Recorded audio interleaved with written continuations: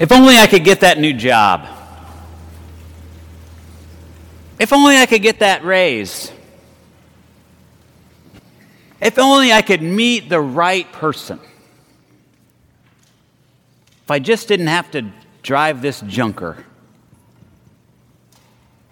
If that person will just get out of my way. If my boss knew what the heck he was doing. Have any of those thoughts? We live in an if-then kind of culture. We are told over and over and over again, if you get this, then you will have that, and normally that is happiness or joy or fulfillment or something like that. It's an if-then kind of proposition. If this, then that, which is great in science or in computer technology or with an algorithm, right? If someone puts in this ought to come out. That's wonderful. The problem is in our lives, when we live with an if-then sort of mentality, we're always waiting for something to bring us that satisfaction. And what's interesting about our psychology is that even when we achieve whatever that thing is, let's just say, if I win the Nobel Peace Prize, then I will be peaceful. I know many of you have thought that. The thing is about our psychology is that when we achieve things, we don't relish them very long because our minds are always thinking about, well, what's next? What's the next thing? So if ever you've done something and it was really a wonderful thing, you've achieved something, you finished some big project with your team, or your family was working on a home, or maybe you saved up money to buy that special something, and you got that special something. Whatever it is, you achieved it, and now you have it. It's about a 5-minute window. And then your mind is like, okay, that's cool. What's next? And it takes a lot for us to sort of work out of that mentality because we're often thinking about, well, if I can just get this other thing, then I'll be happy, or I'll be fulfilled. And what that leads to, I think, is a real anxiety within us. We're very restless. We're restless as a people, I think, and I'm not for sure what God was doing in us with that, but we're quite restless as a people, and what that restlessness does, especially if we're thinking, if I get this next thing, then I'll have that fulfillment, I'll have that happiness. We never ever get that. We talk about in our country the pursuit of happiness, and a lot of us seem like we're pursuing happiness, but here's the thing about happiness. The more you pursue it, the more elusive it is. It's like crashing around in the forest trying to hunt a deer. If you're making a bunch of noise and you're crashing around and you're leaving your scent everywhere, that deer ain't going to be anywhere near you. And your family's not going to eat. But if you quiet yourself, if you get still, if you find some peace within yourself, because you trust that you're where you need to be, when you need to be, oftentimes, happiness or joy or fulfillment is right where you already are. And I know that seems sort of like popular psychology, perhaps, or Buddhist teaching, or whatever, but in the Scripture, it's really interesting here. I love this messenger's message. Because we often talk about that the first thing a messenger says to someone in the Bible, an angel says to someone in the Bible, is what? Don't be afraid. But in this scripture passage, the angel doesn't say it first. The angel says to Mary, "Greetings, favored one." Greetings, favored one. And then it's only when the angel goes on to and it's a male angel, by the way, not a female angel. We often think angels are all female, but anyway, they're not. But that's another story. Sidebar. when the angel goes on, that's when the angel can see that Mary's a little bit like, whoa, what's happening here? Then that's when the angel says, don't be afraid. And I love that juxtaposition of those two things. You're favored. Don't be afraid. You're favored. Don't be afraid. Have peace with this thing, whatever it is that's going on with you. And in Mary's case, of course, it's this amazing message that she, this girl from nowhere, who has nothing, and especially as a female in that period of time in history, she's betrothed to Joseph, so she's looking forward to the fact that now she's going to, her future will be somewhat assured because she's going to be married to a man who has a profession, and so she's going to be able to be taken care of, because women in that time, without being yoked to a man, were in big trouble. Now, she had a family that she was with, but she needed to move on. But here's the thing. Now, this angel says, oh, you're going to be with child, and it's going to be the Son of God. And Mary's like, well, how does that all work? Because Joseph and I haven't been intimate. And think about the anxiety that she could have, because as we know from the scripture passage, Joseph could have said, guess what? Betrophal's off. I don't believe your story about some angelic messenger. It's not what happened. But her response then, in the midst of that, this is what's going to happen to you, and it's going to be amazing, and I know it seems impossible, is Mary somehow comes to this place of peace with it, almost right in the moment it seems, and says, let it be so with me. It's as if she takes seriously that first greeting. You're a favored one. Don't be afraid. You're a favored one. Don't be afraid. I want you to imagine just for a moment that you might actually believe and trust the things that God says about us humans and about each of us individually. Because in the scripture, it talks about how each one of us is special in God's sight. There's even this metaphor that God knows every hair on our head, even for those special enough not to have any hair on their head. That God has favor for each and every person on earth. And so imagine if wherever you are in life, if you're having trouble coming to terms with what's going on, if you're struggling with that if-then mentality, if this just happens, then I'll have that. If this happens there, I'll have that. Or what if this happens, now what? Can you begin to live into what God says about you, which is, greetings, favored one. Don't be afraid.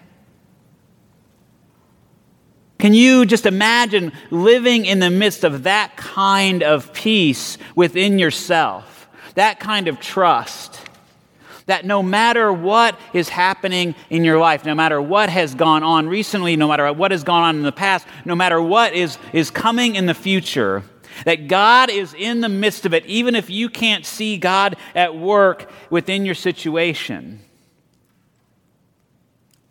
And that while it may not work out the way that you want it to, that when you can find peace and when you can trust your favoredness in God, you don't have to be afraid anymore. That you can live in the here and the now with some peace and with that big word, equanimity. It's something that I've been working on a lot lately. Well, maybe for over a decade, probably. I remember one time I got really in shape, I got really dedicated and motivated, and you wouldn't know it now, but I was like 7% body fat. I weighed like 110 pounds. No, the grandmas and grandpas of the church were like, Joel, you need to eat something. But I was the strongest I'd ever been. Like I could run like the wind. I could ride a bike. I could do pull-ups, which is something I've never really been able to do. And so I got to my goal, and it was awesome. And I reveled in it for about a week.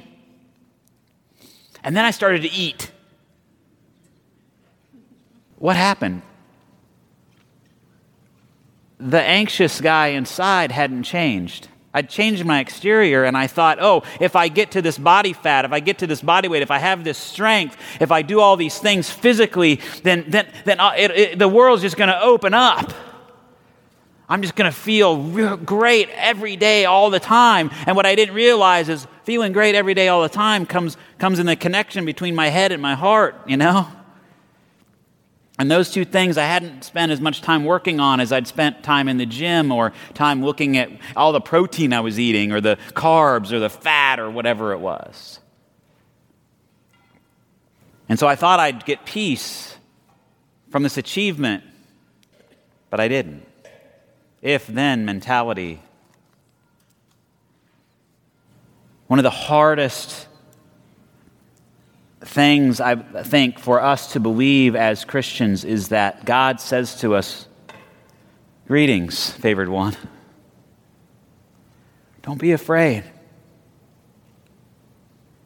Because the world and our culture likes to stir up within us these anxieties. We're just, for whatever reason, we're prone to it.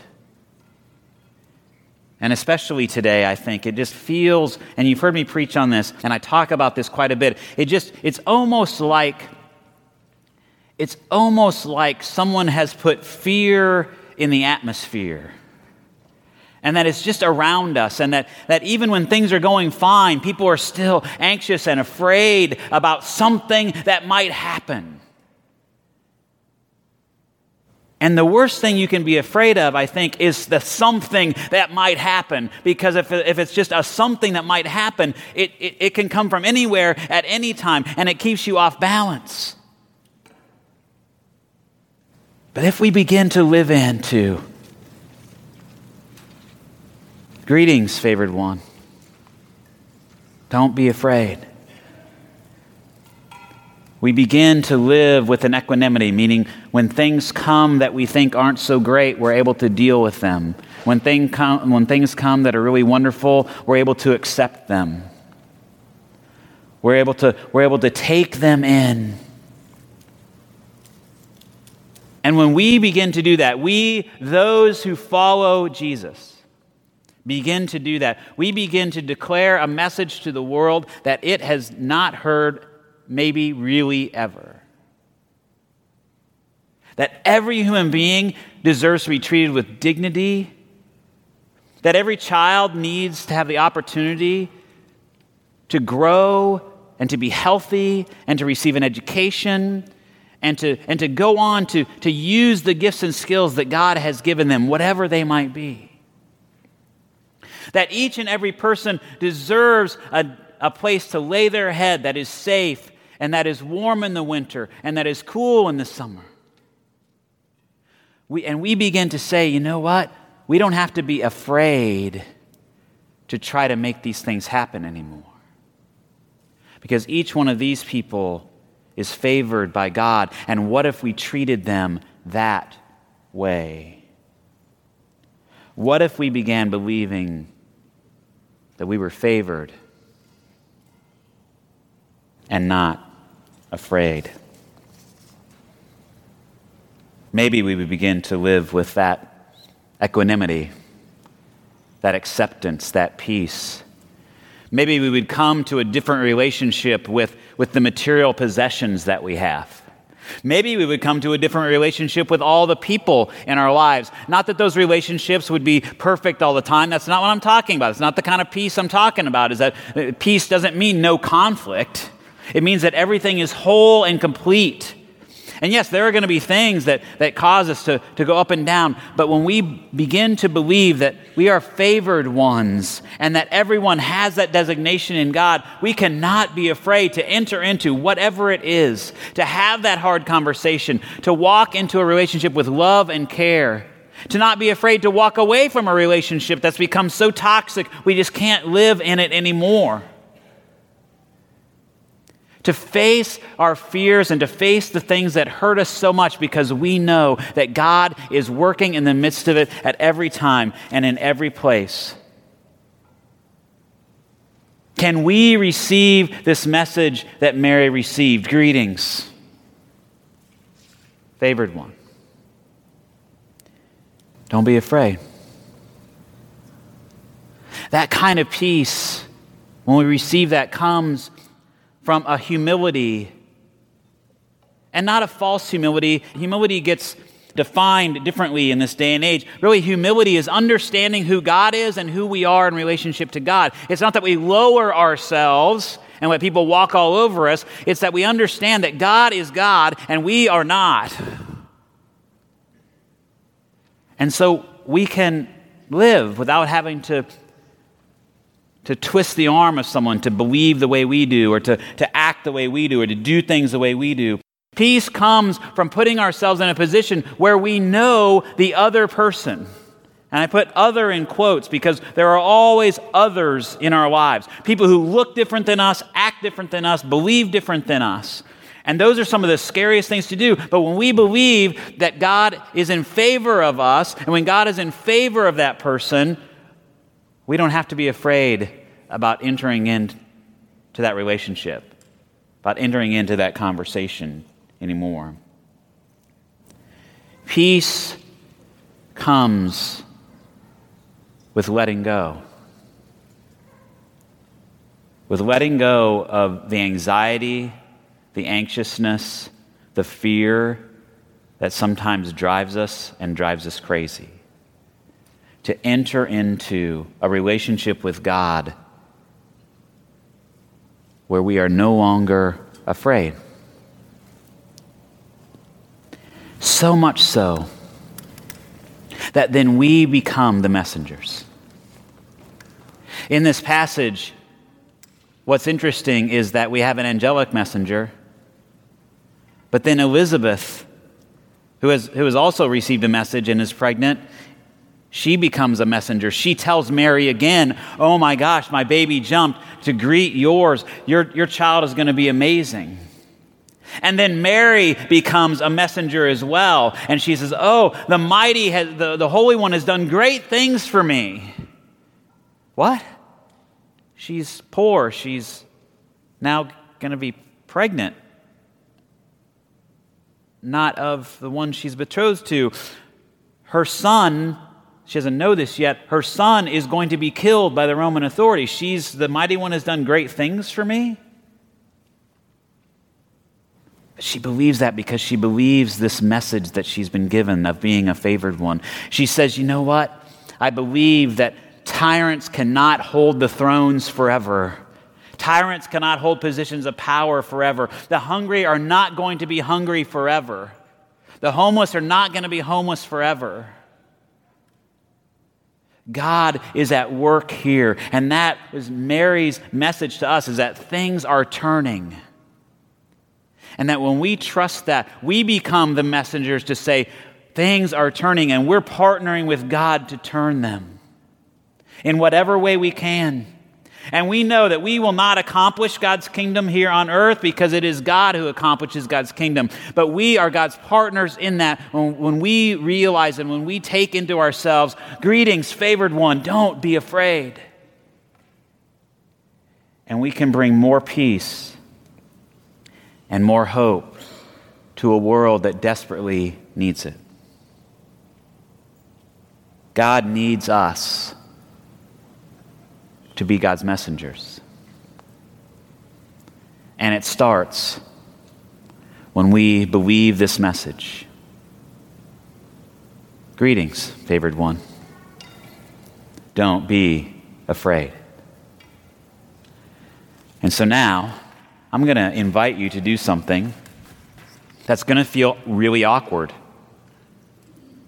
Because I'm going to ask you to turn to your neighbor, and who may be a stranger, and I want you to look them in the eye. There's the first awkward thing. And I want you to say to them, you are God's favored one. Don't be afraid.